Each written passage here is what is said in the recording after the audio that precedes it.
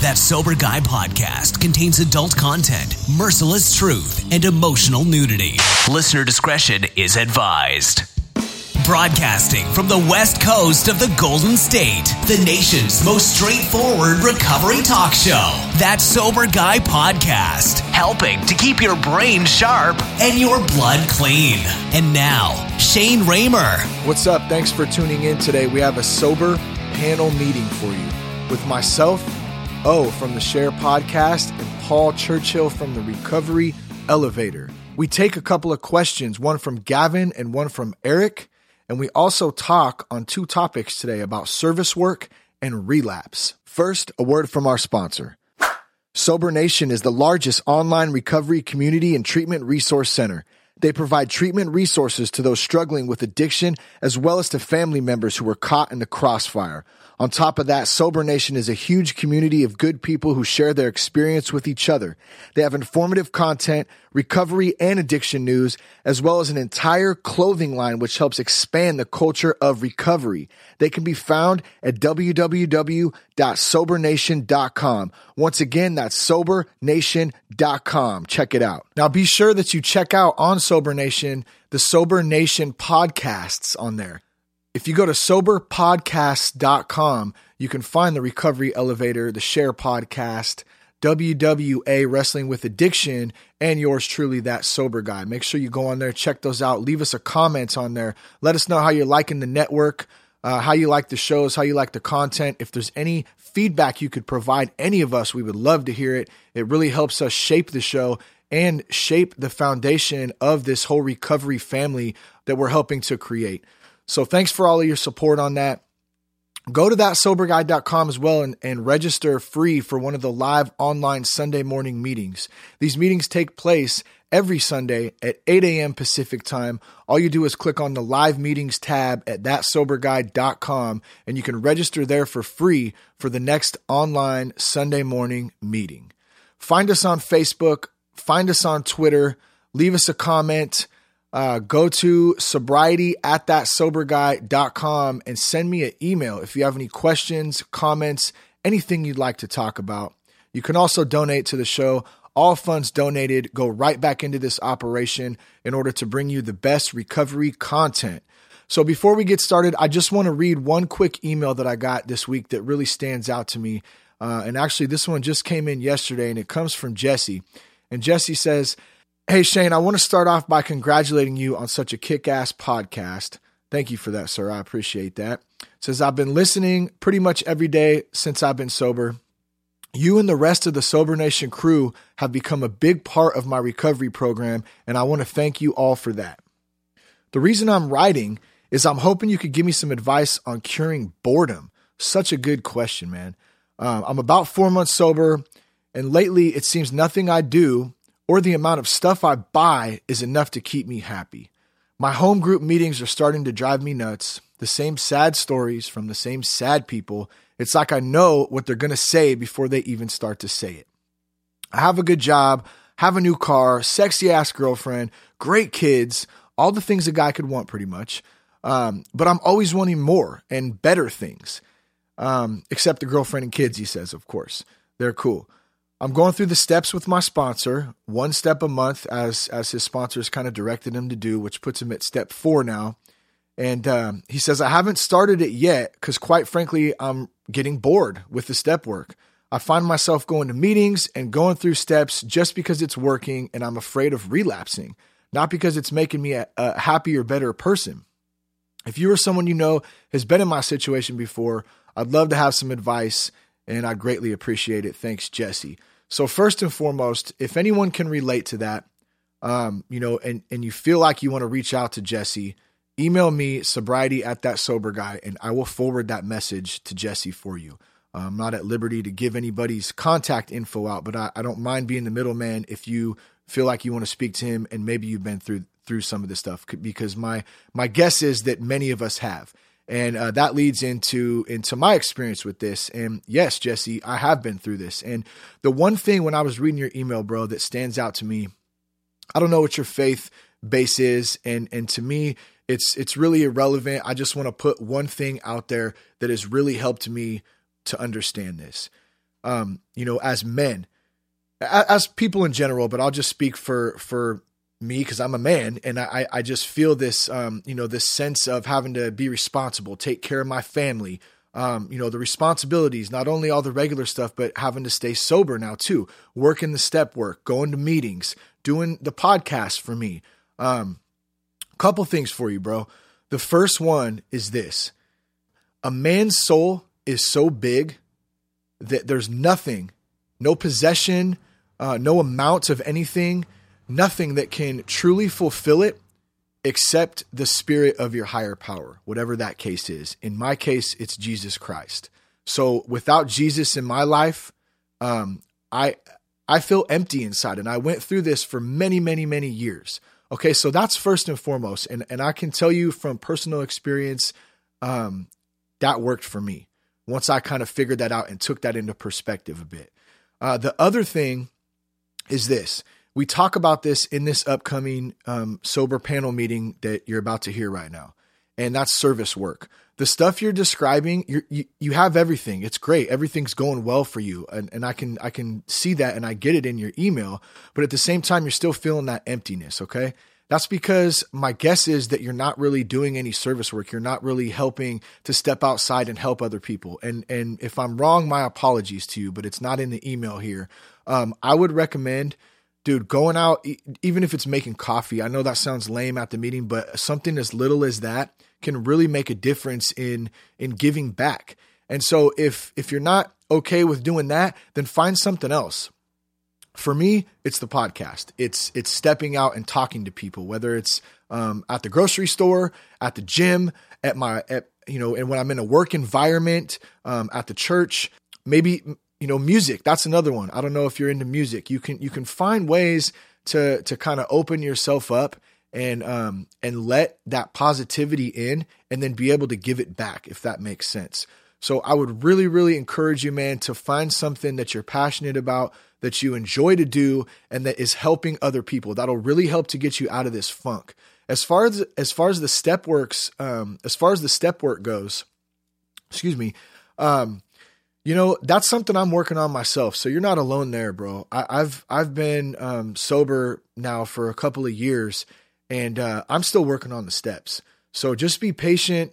Don't feel rushed to do them. Find where you're comfortable at. I mean, try not to drag ass on them, but at the same time, just do your best, man. And I'll recommend a book to you right now, bro. And everyone else out there listening, maybe you've heard me talk about this before, but it's The 4 Agreements by Don Miguel Ruiz. And that's really going to help to put some things in perspective for you. One of the 4 agreements is do your best. So just keep that in mind.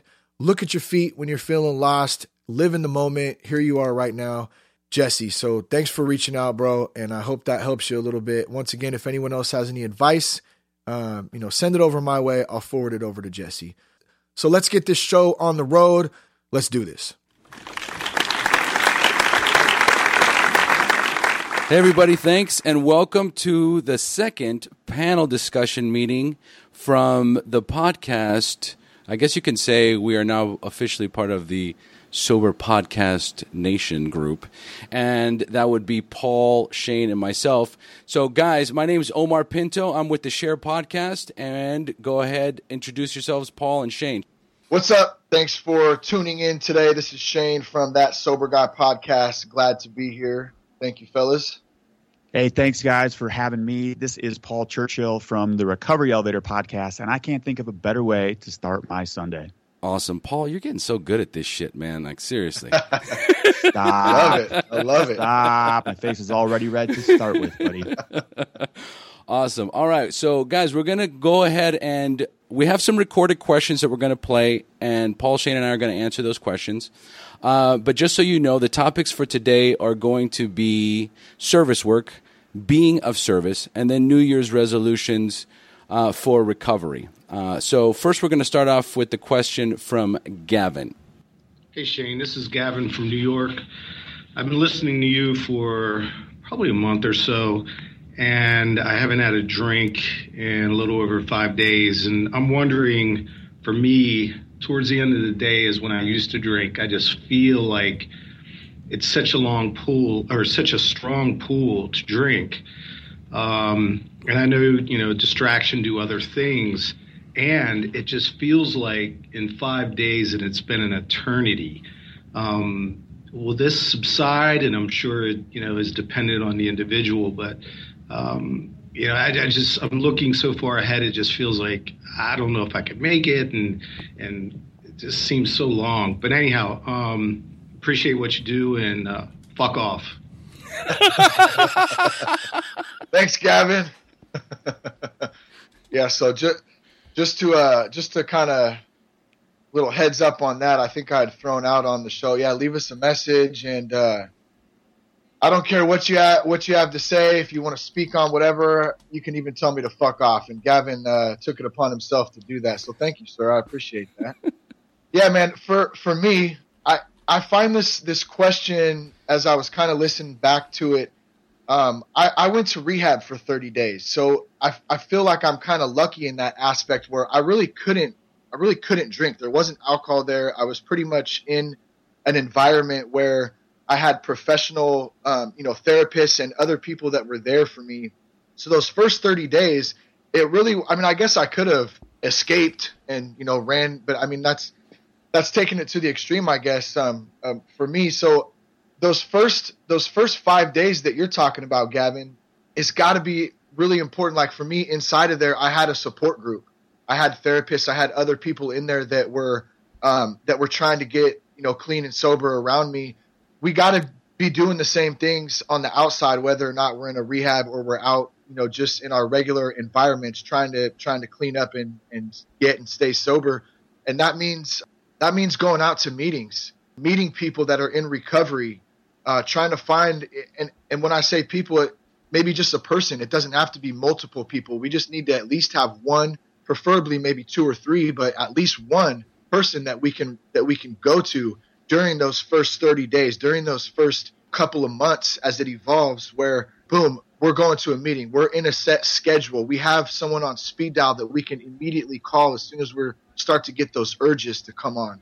That's really the important thing, is to have a support group and have people that we can rely on and lean on when we need the help to get, when those urges and those feelings start to arise. So that'd be my take on it. Thanks, Gavin.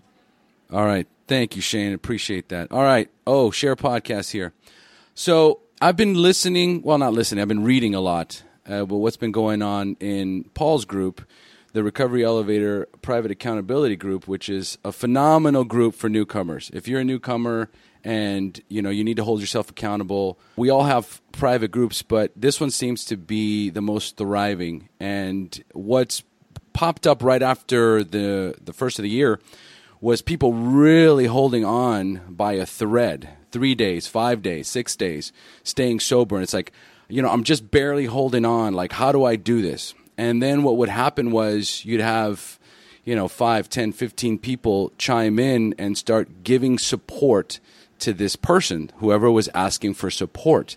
So I'm going to come from a place where I came from initially, because there wasn't Facebook groups when I first got sober. So I'm going to come from a place of meetings. When I first got clean and sober, I was in a desperate state. I had lost my business, my wife, my health was real bad. And, it was like minute to minute. So I finally took the suggestion, and though I do not promote or endorse any 12-step anonymous program, I am just going to speak from my recovery. And I went to Narcotics Anonymous when I first went in. And of course, when I came in, I said, I'm desperate. I need help. I don't know what to do here. I've lost everything. And then all of a sudden, guys just started sharing the same story. And I could relate to everybody in the room. And then right after the meeting, they came to me and they handed me a phone list. And they said, call me. Call me anytime. If you want to call me at 2 o'clock in the morning, call me at 2 o'clock in the morning. But don't call me after. Call me before. If you drink, don't call me. And, I thought, wow, these fucking people, they don't even know me. And they're telling me to give them a call. And one of the guys says, you're going to need a sponsor. So if you need one, I'm available. So they made themselves available. They made themselves accountable. They allowed me to hold myself accountable. And so what did I do? I went to a meeting the next day, right? And I went to a meeting the next day after that because I felt good. And the minute I left that meeting and I left that hub, I was terrified. I'd go home and lock myself in because I was afraid of leaving the house. I was afraid of my own shadow. And I didn't have the Facebook groups to lean on. So I think that a healthy combination of both in those first 5 days is to find a home group where you can connect with other people that will give you their phone number, people that will go and have coffee with you, people that will take your call in the middle of the night, people that will take a walk with you. I think it's so important, that human interaction. We need it. We cannot do this alone. And if you're sitting at home by yourself trying to figure this out, then you're at home alone with an addict. And that's not the place that I want to be, early in recovery. So that's just my take on things. Paul, you're up, baby. Oh, yeah. Oh, Shane, great stuff. I was kind of taking some notes there as well, since I am kind of the rookie here with sobriety, only 16 months. But thanks for having me on this panel. First off, Gavin, the fuck off. Thank you. That's what it's got to be. You got to have an attitude shift. The fuck off is so much better than the fuck it's, because the case of the fuck it's is like, fuck it, I'm drinking, right? So in those first 5 days, and especially entire part of your early recovery, and I'm still in this phase in my recovery, is you got to watch out for number one. That would be you, Gavin. And there are several times in my day, in my recovery, even today after 16 months, where I'm straight up, you know what? Fuck off. That is not in line with my recovery. It's not happening. Okay, Gavin? And let me tell you this right now. The first 72 hours, they're the hardest. They are the hardest because physiologically, our body is changing. Our body is not used to being without alcohol. And so, getting 3 days of sobriety, 4 days, 5 days, myself included, and then relapsing, that is like double just beating your head against the wall. And because we're always wondering, like, does this get better? But like actually Dr. Google, there are some answers to these questions to a topic that is so complex, that involves a higher power, whatnot.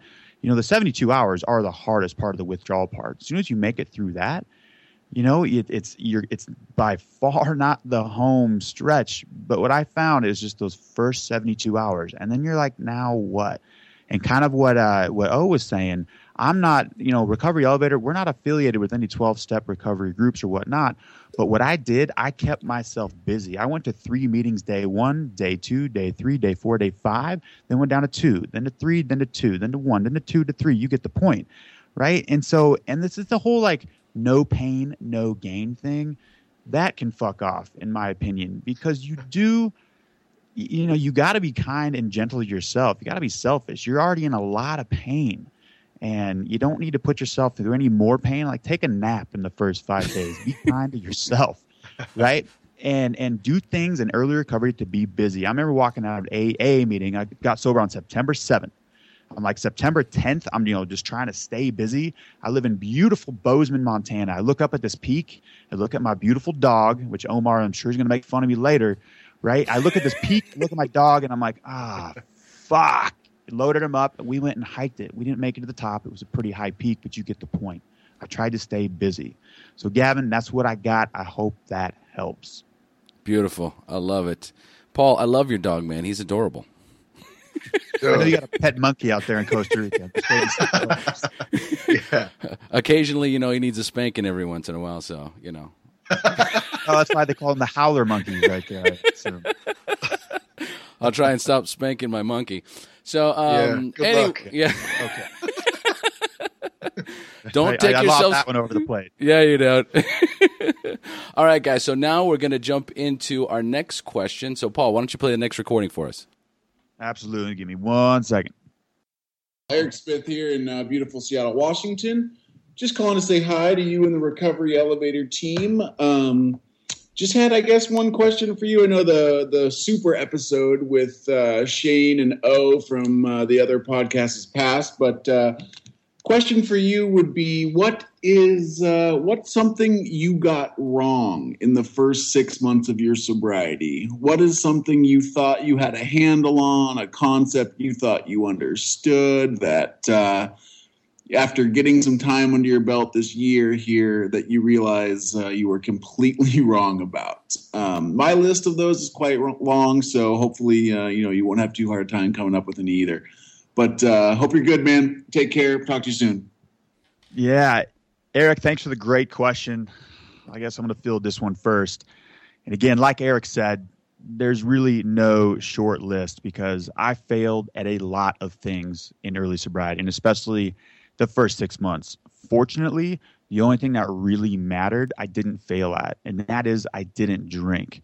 And as we are so hard on ourselves in recovery, and in general, we kick the shit out of ourselves on top of the alcohol, a lot of those failures I kind of just let go. However, some specific failures where the confidence that was building within me, I needed to humble myself, right? We always are like, oh, I got this. We always have our own ideas and intentions. And it's that thinking, my brilliant ideas, that landed me in the predicaments that I was in the first place. So I remember after like 1, 2, 3 months of sobriety, the confidence was coming back. And all of a sudden ideas were coming into my head of like how I could once again return to normal drinking. Fortunately, this time, I didn't have to try those out. I failed, and I took. A lot of times I failed on not listening to my sponsor's advice. You hear these things like don't get involved with girls, don't take on too much on your plate in early sobriety. I did a lot of that stuff, but again, I didn't fail at the number one thing, which is the drinking. There's failure is one of those words that I, in my mind, have switched it. I don't mind failing. And if I'm going to fail, I got to fail fast. And what that means is when you fail, you want to do it quickly, but you also want to learn what happened, and then you can fix it fast and go on the correct spot. Because if you are going to have a long-term sobriety, you're going to fail 1,000 times over. But what it's all about, though, is you got to learn from each individual failure. That is a great question, Eric, and yeah, I cannot wait to hear what O and Shane have to say. Thanks, Paul. Appreciate it. Here, Share Podcast. Okay, I love this question because it reminds me of exactly what happened to me in my first 6 months. And as a matter of fact, on my anniversary meetings, someone from when I got sober will undeniably bring this up. And it's always real funny. When I first came into the rooms, I didn't even use my name Omar. I call myself Brian. So at first, Brian. So I came in as Brian because I'm calling you Brian from now on. Yeah, I was Family Guy. Yeah, that's exactly it. I'm like, who the fuck are these people? You know what I mean? All paranoid. So, hi, I'm Brian. I'm an addict. And when I first came in, I felt so good. I got on that pink cloud real fast. And somebody handed me a book, and I got a sponsor, and I started underlining and highlighting that basic text, like Russell Crowe in A Beautiful Mind. Okay, I was like completely out of my fucking mind, and I'm highlighting everything, and I'm reading the book every single day, and I'm showing up at the meetings, and I'm telling people, guys, I found a new way to work the steps. It's a lot faster. It's a lot more efficient, and I'm a guy with 30 days sober, okay? So everyone in there is like secretly going, stay away from that guy, okay, or you will fucking surely relapse.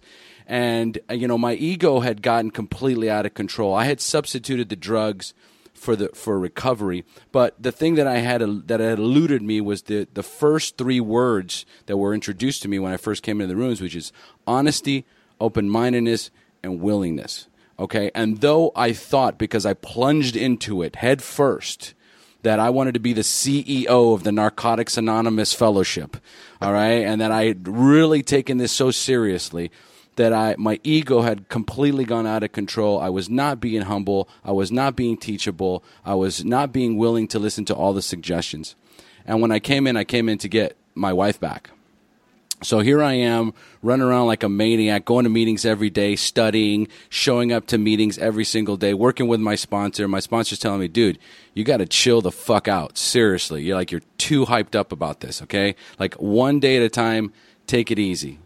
And I said, listen, I want to get my wife back, and if I work these steps fast enough, then maybe at the end, all these miracles that people are talking about, it's going to have them come true for me, And he goes, like, what's your timeline? I don't know, 6 months maybe? He's like, oh, my God, you're out of your mind. You need to slow down. And, of course, I didn't listen. I didn't want to listen. So one day I found out that my now ex-wife, she had a friend over, and we'd been separated for about 5 months at this time, a guy friend that she's been hanging out with, and I didn't know about it. And I had snuck into the house, and started reading her diary. And I started reading about this guy. And so I lost my shit because I had not connected myself with people in the rooms. I had taken it upon myself to figure out my own recovery program. And so when this happened to me, my ego was like, well, you can't go talk to these people. They're going to think you're a fucking idiot after everything you've been doing and talking about working the steps so fast. And so my choice, the logical solution, was to drink. And I just went out, got myself 2 bottles of Johnny Walker, and proceeded to get myself annihilated. Okay, so in the early stages, I thought I had this thing under wraps. But the reality is that this disease is so cunning, baffling, and powerful that it takes a form in so many different ways. You know, for me, it gave me a false sense of security that I had this thing, and I didn't know what the fuck I was doing. Right? I needed to listen to somebody else that had done this before me, and I didn't want to take the suggestions. And so I relapsed. I went for 2 months hard, and when I came back, you know, I dragged my ass into a meeting, and I said, I'm done, and whatever you tell me to do, I will do it. And that was the beginning of me truly recovering, which humility, surrender, and absolute just complete letting go. Step 3, baby. All right, that's what I got. Thank you. Paul, Brian, thanks so much. That was great advice from you both. This is Shane. And Eric, first off, man, I want to ask you if you're a salesman. And no offense, but I thought you were about to start selling us some Amway products right when you came on. So great job there. No, in all reality, man, great question, Eric. Thanks, man. What did I think I had a handle on? And you know, when I kind of think back, the first thing that popped into my head, Eric, when you kind of proposed this question here was like, who am I? When I got out of rehab and, you know, I had 30 days under my belt and I really did not know who I was. I literally did not know. And I thought I did. Okay. I thought I knew who I was. I was going to be, you know, this new man and my marriage was going to be, you know, just completely changed and better, and I was going to be the best father, and you know, my intentions, those are great intentions, right? But I didn't know who I was. And let me give you an example of that, and I talk about this in one of the early episodes of the podcast, is I came home. I've never wore Wranglers, cowboy boots, and you know, I've never hunted before. Dude, I came home and I bought like 2 pairs of Wranglers, cowboy boots, a camo flannel, like I was gonna fucking go hunting. I was this man now. Yeah. Dude, and it was the most like confusing time like that I could really think back on in my life. And you know, like I said, my intentions were well, but I was trying to jump ahead of the game. I was trying to be somebody that I wasn't. And the thing to that is it was going to take time. It was going to take hard work. It was going to take a lot of patience. It was going to take a lot of failure and mistakes. And like Paul was saying, the most important thing was that I stayed sober through this, right? I stayed sober through this time, but I had to have patience. I had to sit back and let things evolve and put the work in. And part of that meant, you know, like we were saying earlier, is having a support group, having people around us that are good influences, not putting ourselves in bad situations. So I have one more too that I'd like to kind of jump on, and that's the step work. I'm actually about to start the 12-step program through Celebrate Recovery, which is through our church here in Vacaville, and I'm really excited about that. I'm excited to do it on a faith-based level, and I'm definitely not saying that's the only way to do it. That's one of the things that I can't stand the most is you know, people saying, well, if you don't do it this way, then you're going to fail at it. That's a huge turnoff to me. And I have an idea. I have a pretty good idea that it's a huge turnoff to other people too. There's a certain program that you must follow. So let me be very clear about that. I'm not saying that you go against the grain, just like O was talking about. Like he thought he knew it all, and I think a lot of us have done that same thing. There's a certain outline that you got to follow to be successful. At the same time, don't fucking tell me, you know, what like every little thing, because some things that work for certain people might not work for others, and vice versa. So I just kind of want to be clear on that. That's my opinion on it. And if I'm right, I'm right. If I'm wrong, I don't know. I know what worked for me, right? So back to the steps. I'm stoked to start this, because the steps were one thing that I failed on. I never got through them all.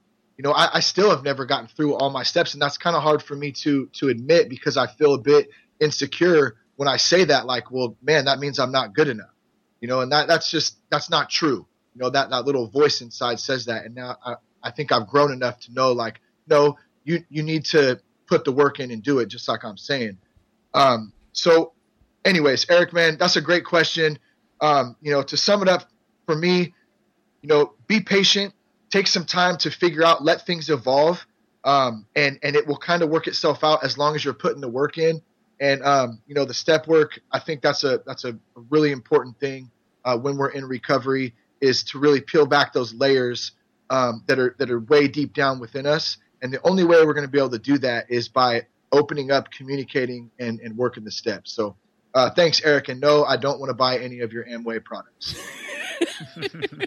Shane, you're a better salesman than most, dude. Jesus Christ, I want to buy what you're selling. Shit.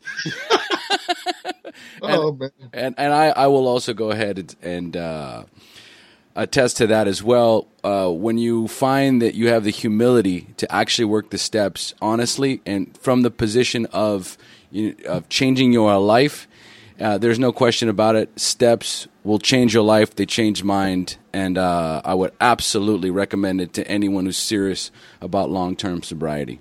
So that's my take. Does anybody have anything else, or should we move on? I got one quick thing to say. And one of the big things I failed in the first 6 months was not expanding my recovery portfolio network. What I mean by that is not meeting and hanging out with enough people who are also in recovery. And to that tune, Eric and I have spoken on the phone. I'm having a meetup in Seattle on February 27th, and I actually get to meet Eric personally. And that is what I'm doing now. I am just loading my iPhone full of numbers of people who are also in recovery. It's awesome. That is awesome, and that's how it's done. We are never alone. We got to do this thing together.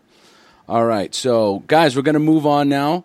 The first topic, we wanted to listen to the questions first, just to kind of get warmed up. But we've got two topics. The first being service work and being of service, and I'm going to kick this one off just because I'm really passionate about what's been going on recently. Like I was telling Paul and Shane earlier before we started this, is that I was noticing how much interaction is going on in the Facebook recovery groups. There's three in particular. The first one is Paul's, the Recovery Elevator Private Accountability Group. Mine, the Share Podcast Private Accountability Group. And a new one, which is Sobriety, Recovery, and Beyond, that has Michael Hilton and Stephanie Schilling in it. And I have been introducing a lot of the newcomers into all three of these groups, like right from the beginning. In these particular groups, what I've been noticing is people are jumping in here and really interacting with each other. And what I've heard a lot of people say in the beginning, because I've sponsored quite a few people, and the first thing that I tell them when they're really having trouble staying clean and sober, it's like, you've got to find a way to do service. When you're so busy worrying about, I lost my job, I lost my wife, I lost my car, I don't have any money, I don't know what to do, then you're stuck in the I mentality. Me.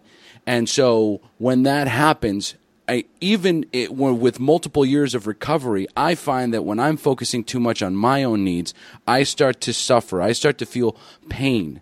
And it's only when I get out of myself, reach out to somebody else and say, how are you doing?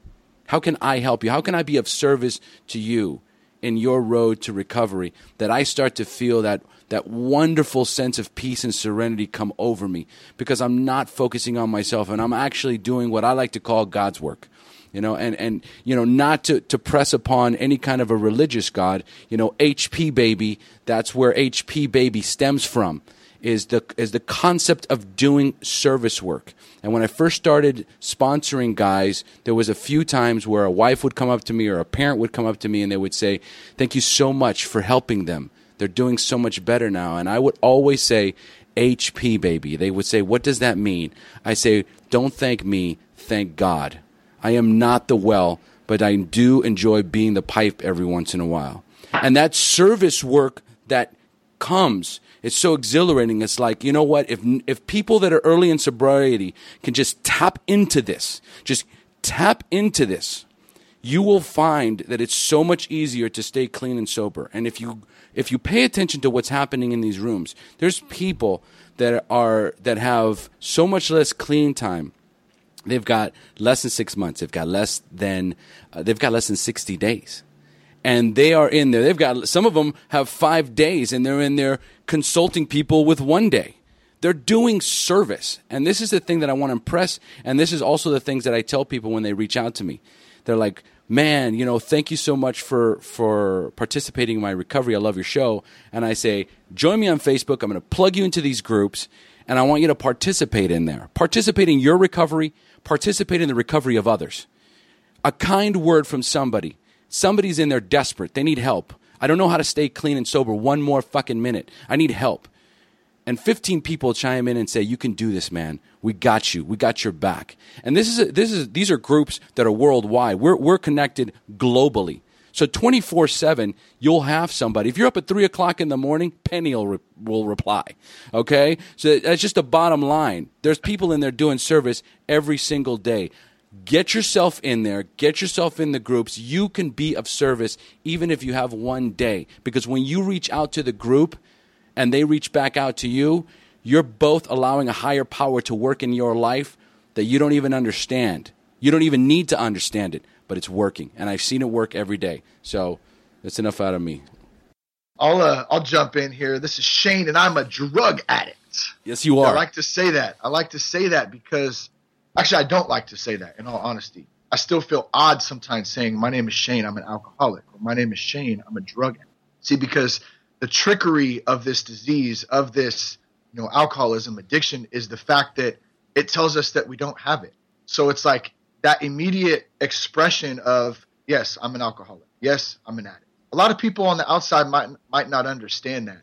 It's kind of hard to swallow sometimes, I guess. But we don't have any expectations for what other people think of us. We don't need to prove anything to anyone else. We just need to prove to ourselves, of what we want. And that's the goal of staying sober, of staying clean, of changing our lives. So that leads into this topic of service work here. Like O was saying, that selfish mentality. How many of us out there have only thought of self for years and years and years? Alcoholism addiction is a very selfish disease. It's even selfish in recovery, because now what are we doing again? We're putting time, which takes away from our families, into our recovery. And that's a selfish act. But thank God that's a good form of selfish. And over time, that will start to change into a positive thing. And that's where the service work comes in. We have to get out of our own way.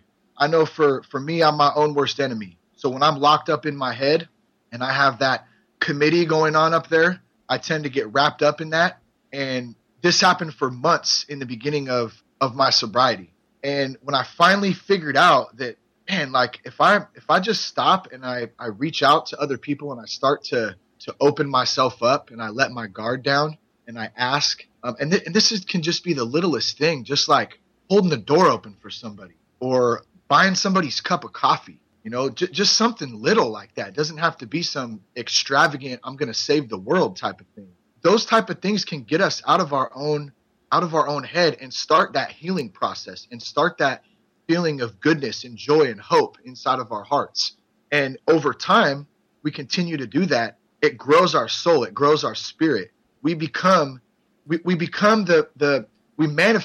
the person that we want to become over a period of time by doing these little things, if that makes sense. And so one tool that I use to do this is I learned from a counselor of mine named David, who is absolutely phenomenal, taught me so many things. That one little thing was move your ass and your mind will follow. So when we get that resistance, when we want to get locked up in our own little heads and we don't want to go out and be of service, we don't want to go out and go to a meeting, we don't want to jump on and listen to a podcast, or we don't want to jump on one of the groups on Facebook, move your ass and your mind will follow. Just get your ass up and go. And once you get to that spot the rest will fall into place.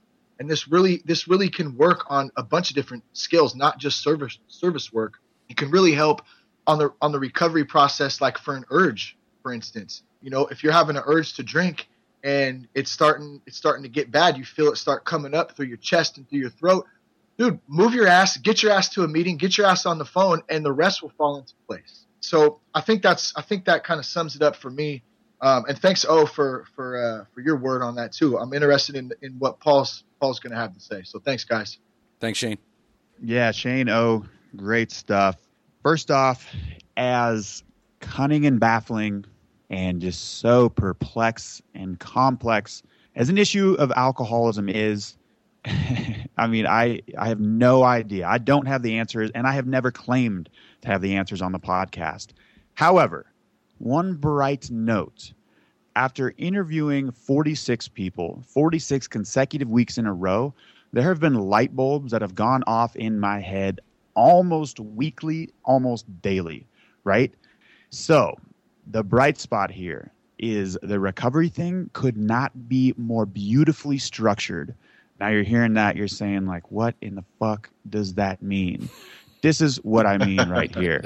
And it is amazing to think about this. And, you know, I look back, hindsight's 2020. I'm like, oh, my God, had I have known this before, maybe I would not have relapsed those oodles and oodles of time. And here's what I mean. Okay, for example, the Johnsons down the street, they've got a really old fence that definitely needs to be painted. So myself, I grab my paintbrush, I go down to the Johnsons, I paint their fence. I feel pretty good about myself. The Johnsons, they got a brand new white coat of paint on their fence. I get all my paint back in my red wagon. I pull the wagon back up to my house, and I'm like, wait a second. My fence is painted. How in the hell did that happen?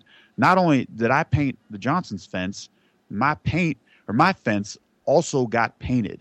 And the analogy, the reference there is, it's when you're helping out doing this service work, you're also helping yourself just as equal in the amount of help. It's the craziest thing. And many times in the past, and I'm like, I can't call my sponsor. He's got a family. I don't want to be bothersome to him. Things like that. If my sponsor relapses, what I know now, I'll probably be like, damn it, I should have bugged him more. I should have called him more and helped him stay sober more. And another thing, I've seen this 3 times with the service work, is in early recovery, which I still am in. I've got only 16 months of recovery, and I don't know the answers, especially in early recovery. But I always thought that, I'm like, man, what can I share? I've been sober for 7 minutes. I've been sober for 7 days. I can't share anything. But like I said, I've seen this happen 3 times in the city of Bozeman. I go to a beginner meeting, right? Is what starts out as a beginner meeting. And I'm looking around the room. I'm like, wait a second. There's only like 3 people here in the beginners meeting. They're actually beginners. It's because, again, the way this is structured so beautifully is people in long-term recovery, like Mr. O, like people with 15, 20, 30 years of recovery, they find it just as valuable of their time to go listen to a bunch of guys who are in very early recovery, because they're like, man, that's right. It's the affirmation. Yes, I am still an alcoholic. And the second part is I don't want to fucking go back to where these guys are at. So I can't relapse. So there's the way this is structured that it's beautiful. Now with Recovery Elevator, I get emails. And if you've emailed me and I've responded late, I apologize. There will be a time where I probably can't get back to all the emails. I'm an anxious person. I have anxiety. And I like one day a week, I'll sit down and respond to all these emails. But again, the way this is structured, how beautiful it is, after I get through 20, 30 emails, I feel fucking fantastic. Go figure, right? It's the service work. I don't have the answers, but me just working with other alcoholics who have less sobriety, even more sobriety than me, it makes myself feel really good. Again, like the the fence painting analogy. If you're a personal trainer and you're helping somebody get strong, like you don't go home, take off your shirt, and be like, "Wow, I also have big muscles now." It doesn't work like that, and I can't think of anything else that's structured this beautiful. So that's all I got. Beautiful. Yeah, that's really nice and good analogies as well. There is that whole idea of going to a meeting, having, and I know exactly, I've been there so many times where I've been at a meeting and maybe I haven't been in a meeting for a while and a newcomer shows up and he comes in and just dumps about where he's at and the fear that's going on and all the shit that he's got going on in his life, the wreckage. And I go, wow, man, I am so grateful that is not me. Yeah. There, by the grace of God, go I. And if you have not heard that term, you haven't gone to enough meetings, because I've heard that term so many times. There, by the grace of God, go I. And so it reaffirms my commitment to stay in the program. It like gives me that jolt of energy. So you're Paul, you're 100% right, man. That whole dynamic, how this program works, one helping the other. You know, you can't do this alone. We need the newcomers and we need the old timers. It's just a period. One can't live without the other. Beautiful, beautiful. Anything else, guys? I think I'm good. That's a good stuff right there, man. Beautiful. This is kind of a rhetorical question, but what you just said, what happens if everybody gets sober in the world, right? Then I think everybody will start relapsing again because there's no newcomers coming in. Just put that in a pot and smoke it. All right. Yeah. Or maybe don't smoke it. You get to play. Yeah. Where the fuck does Paul come up with this shit, man? I don't know. Dude, Great. yeah. Paul, Great. you got to start making fortune cookies, dude. Go to the next topic. I'm excited to hear your answers on the next topic. Paul's fortune cookies. I see it right now. The landing page. I can picture it. Dude, absolutely. All right, well, Paul, you're going to start this one off then, buddy. New Year's resolutions. Go. Okay. New Year's resolutions, the podcast that comes out tomorrow, January 4th. I covered this. First off, it's a great exercise. Goals. If you don't write down your goals, you're probably never going to achieve them. But resolutions, as far as drinking goes, I'm going to say that's not a good resolution. And here's why. Alcoholics, we are infamous and notorious for creating promises to ourselves that we're never going to keep. So don't tell yourself, look, on day 1 of January 2016, like this one day has all this special power, like it's different than any other day. Last 10 days, and like, well, you know, we relapsed. We got 10 days, though. It was good. Let's just wait till next January 1, 2017. And if there's anything in life worth going for, don't wait for a specific day. You got to quit right now. If it's December 23rd and you're like, oh, who decided to juice December 23rd? Yeah. That's the right day to do it. Yeah. Because anything worthwhile in life, it doesn't need to wait till January 1st. And hell, what happens after, in between the holidays? You get a DUI. You're going to shoot yourself in the foot, the pocketbook, and you might even be in the jail cell and everything else. That's what I got on New Year's resolutions. All right. Thank you, Paul. Shane, you're up, buddy. New Year's resolutions. Yes. Paul, I think you hit it right on there. What better day to start than today? And I will speak from experience on this because I have been doing this shit for the last 2 to 3 weeks now. I'm going to start on this day. And I'm still eating like dog shit right now. I had apple pie last night. Apple pie, fat. Yes. Man, and it's just like I was telling my wife this morning, I was doing the poor me attitude BS because I'm like, oh God, I'm just going to quit. I don't even care. I'm just going to get fat and out unhealthy and I don't even care anymore because I just continue this. Like I can't jump on. I keep pushing out the date. It's going to be the 1st now. It's not, what's today? Today's the 3rd. I'm going to start tomorrow. Tomorrow's Monday. I'm going to get back on track, right? And obviously, when it comes to drinking, I guess, no matter what the addictive thing is, they're of equal importance, right? Whether it's eating, I'm using the food analogy right now because that one has been what's been kind of hindering me. Just get up and do it. And I said that to myself, like, Shane Raymer, get your ass up and quit the poor me bullshit and just get after it and do it. And if you don't want to do it, then go fucking eat a cherry pie or go drink a 5th of Jack Daniels and see where that fucking gets you. Fat. You know what I mean? Like it's exactly. Yeah. I'm just going to keep it simple on that. If you want it, then get up and do it today. Don't wait, and try to push it out and prolong the process of it. It's just going to add to the problem. That's it. That's all I got. Thanks, Shane. Guys, if you haven't heard Shane's episode, what episode number is it, Shane? I think it's 71 or 72. I was driving and fucking pissing my pants. It was fucking so funny, dude. All right, if you guys haven't heard it, go listen to it, man. It's fucking hysterical. You'll understand where all these little fats are coming from. So, New Year's resolutions, the reason why we started this, or we discussed this topic, is because there's been a tremendous amount of relapse that I've noticed over the holidays. And, it's not surprising. That's, if somebody's like, oh my God, I can't believe it. He went back out, he drank. Why did he do it? It's because we fucking drink. That's what we do. We're addicts. We're alcoholics. We are predisposed to wreck our lives, so it's not a surprise that somebody would go back out and drink, especially early in recovery. And I also have this deal where I have this perfectionist thing, where I have to be a perfectionist, and if I don't do it right the first time, then fuck it, I'm not going to do it at all. So I'm officially a quitter, and I remember the only thing that I wouldn't quit was doing drugs for a long time.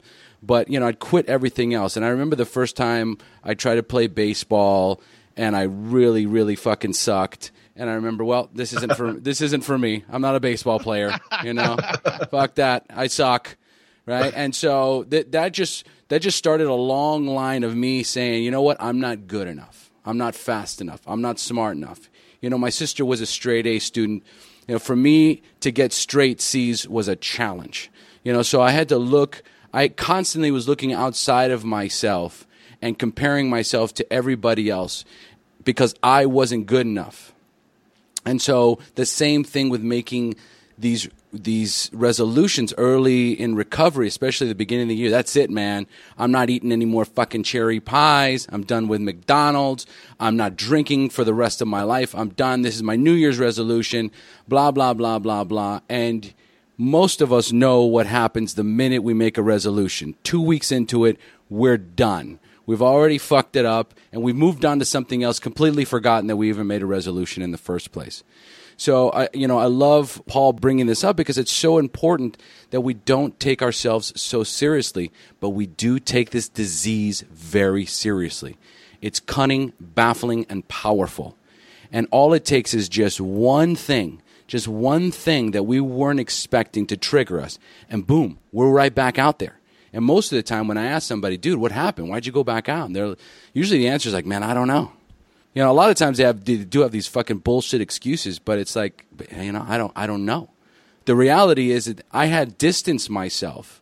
I distanced myself from the program, or I distanced myself from the Facebook group, or I distanced myself from my accountability buddies and landed alone somewhere.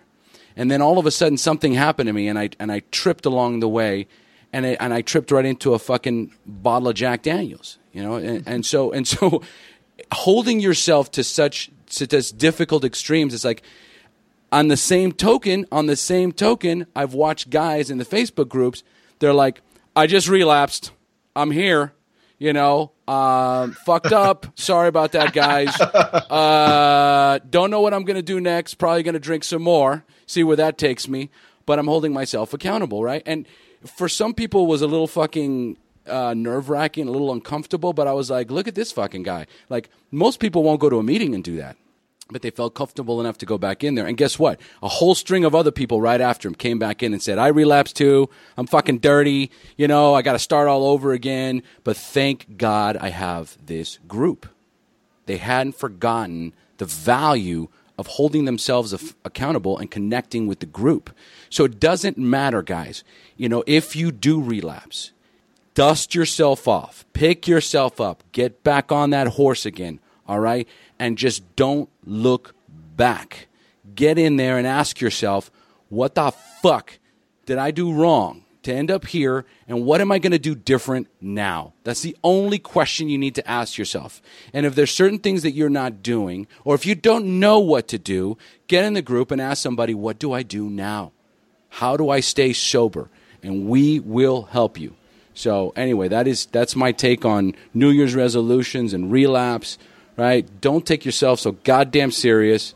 All right? Dust yourself off and make yourself accountable. So, hey, what is your New Year's resolution, though? Just out of curiosity. I want to hear yours, Shane, and then I got one. Yeah, sure. My New Year's resolution this year so far is just to be mindful. I was listening to the episode that Shane had as well, because it was the end of the year episode. He said, pick a word that you want to hold yourself accountable to, or you want to improve upon. And it's just about being mindful. And instead of having a resolution where I'm saying I'm going to do this and I'm going to do that, because I did write down my goals.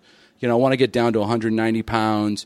I give up a bunch of fucking garbage, sugar, fast food, all that stuff. These are my goals, right? And if I fail, I'm going to get back up and do it again. But again, as far as resolutions go, I've decided to make it being mindful. Really being in the moment, asking myself, slow down, take a moment before I take a next step, before I open my mouth, before I do the next thing. Is this good for me? Does this benefit me? Am I going in the direction of my goals and my aspirations? Or is this something that's going to deter me from actually getting in, accomplishing the goals that I have set for myself for this year? So that's kind of, I guess, I didn't make any resolutions, to be honest with you. I set some goals, and my idea is just to hold that word of mindfulness, in high regard. So that's what I got. Shane? Yeah, I like Shane, that. what you got? I like the mindfulness because I think it's well-rounded. You can use it in quite a different, sets of circumstances. I don't know that I necessarily made a specific resolution. I do know that my word for the year is presence, and that's to help keep me present in the moment. My mind tends to drift off, and I don't know if that's just a married thing. It's like the Charlie Brown teacher talking when my wife talks to me sometimes. I love her to death, but exactly. And she goes, "Hey," she got to snap her fingers. "Are you fucking listening?" No, I'm sorry. I wasn't, so I'm trying to stay on point on that. And that doesn't just go to my wife. I use that as an example because it's probably the most often, but it tends to happen a lot outside of the house too. So that being said, listening would be one of them, staying present and listening. And then the other one is to stop saying I know all the time. That's good. And I do that. I do that often. And once again, my wife, God bless her soul, she, is my best and worst critic at the same time and teaches me so much because she's so honest with me. She goes, you say I know after every time I try to tell you something. And immediately, I think when she was telling me this, I went, I know. And I went, wait a minute. Yeah. And so I realized, I do that often. And it's because, number one, I don't like people telling me what to do. I automatically put that guard up. Like, I already know that. You don't need to fucking tell me. I got my shit, down. I don't need to hear it. So I know. And this can be even in a situation where it's just, I'm agreeing with somebody, like they're telling me something that I really do know. Well, I'm still trying to cut that out and listen to them and hear the conversation, before I'm thinking about what I'm going to say or what I already know in my mind. So that's one thing for me. I'm trying to cut. And I just want to say too, to both of you guys, Gabriel, Tim, our network, all of our listeners out there that, in the Facebook groups, the emails that we all get, everyone, if we all stay plugged into this, 2016 is going to be an amazing year for all of us. I see a lot of growth. I see a lot of connections being made, a lot of friendships, a lot of great things happening in this year of sobriety and staying clean and sober. So I just want to say thanks to you guys for the time, the effort, and all the good stuff that's really been able to happen because of recovery in general and HP, baby. Oh man, HP, baby. You're the fucking man, Shane. Love it, Shane. And I'm going to go with another Russell Crowe reference here, but this one, not Beautiful Mind. This one's from The Gladiator. Whatever comes out of those doors, we're going to have a better chance of survival if we stick together. Yes. That's kind of what Shane just said. This thing's isolating. If we stick together, we're going to have a better chance of beating it. New Year's resolution. This one's going to sound a little strange. My New Year's resolution of 2016, which I actually just burned this bridge, is to quit the gym. Sounds strange. I know. I already went and canceled the gym membership like December 28th. And here's why. I constantly preach how getting outside your comfort zone is imperative in recovery. All the magic that happens, it's not inside your comfort zone.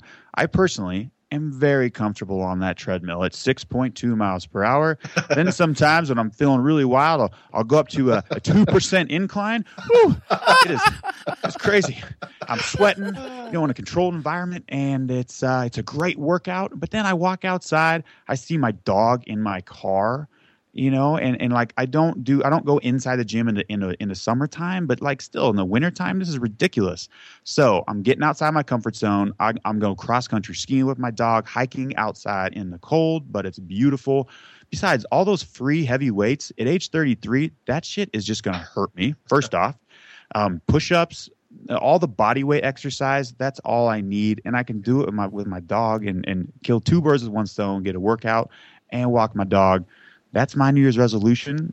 Quit the gym, believe it or not, but still work out, if that makes any sense. And go cross country skiing. I feel terrible for you, Paul. I feel absolutely. It must be horrible. It's like 4 degrees outside right now. Okay, I didn't know if I was going to make it from my car to my condo. Oh wow, that sounds miserable. That does sound miserable. Oh my God. I'm glad you can't see what's outside my window. It's summertime here in Costa Rica. It's the shit over here. You mentioned something, Paul, in one of the posts. I remember I posted a picture of the cabbage soup. Remember I posted a picture of the cabbage soup? And what you wrote in the post was, hey, man, so what you're saying is I got to get married, right? So for me to stay on course, I got to get married. What's funny is when I got married, man, it was almost like I put on the ring and then I just put on 20 pounds. It's like I just stopped giving a fuck. I'm eating everything. And then finally my wife, who is a yoga instructor, all right, has a 6-pack, is in unbelievable shape. She just finally was just like, look, I think I've had enough, right? And so we got into this huge fight, right, about me being fat. And then your fingers are fat. You look like the clumps. Yeah. And I got so mad. But here's the recovery. Recovery kicks in, and I go, you know what? She's right. I'm mad. I'm furious because she's right. She's 100% right. The truth will set you free, but it'll piss you off first. And I told her, I'll make you a deal, right? I want to do this juice cleanse, right? You make the juices, I'll drink them, and I promise I won't cheat, all right? And I haven't. No McDonald's, no sugar, no processed foods, and she has been like, every single day, getting up, juicing for me, just doing the deal, man, and it's like, I even think about fucking going off, and I've got somebody holding me so accountable right now because she's in this thing, we're in this thing 50-50, right? And I'm seeing the results, like, fast. It doesn't matter what it is. That New Year's resolution or that goal that you set or staying sober, whatever it is, you need an accountability buddy. And my wife right now is my fat accountability buddy. So I'm hoping that. Well, I'm not hoping shit. I'm going to do this, babe. I promise. All right. So, Paul, you're going to need to get married. Yeah, that's all I took from that post right there. When I saw Shane, I was like, okay, I need to get married. Okay, start right now. Oh, God. I clammed up, shut the computer, and ran and hid. So, yep, that's it. And still my strategy. It's not working. All right, guys. I would say that this was another successful meeting, another panel discussion. What do you guys think? Great stuff, man. I really do. I believe 2016 is going to be a great year. So, love you guys, man. We stick together. 2016 is going to be a fantastic year. Thanks, guys. Hey, Paul, let's close out again. Give us that quote from The Gladiator. Yeah. Whatever comes out those doors, we'll have a better chance of survival if we stick together. HP, baby. HP, baby. We're out. This has been another episode of That Sober Guy podcast. For more information, visit www.thatsoberguy.com. Contact Shane at sobriety@thatsoberguy.com and leave us a 5-star rating on iTunes. Peace, love, respect. Keep your blood clean.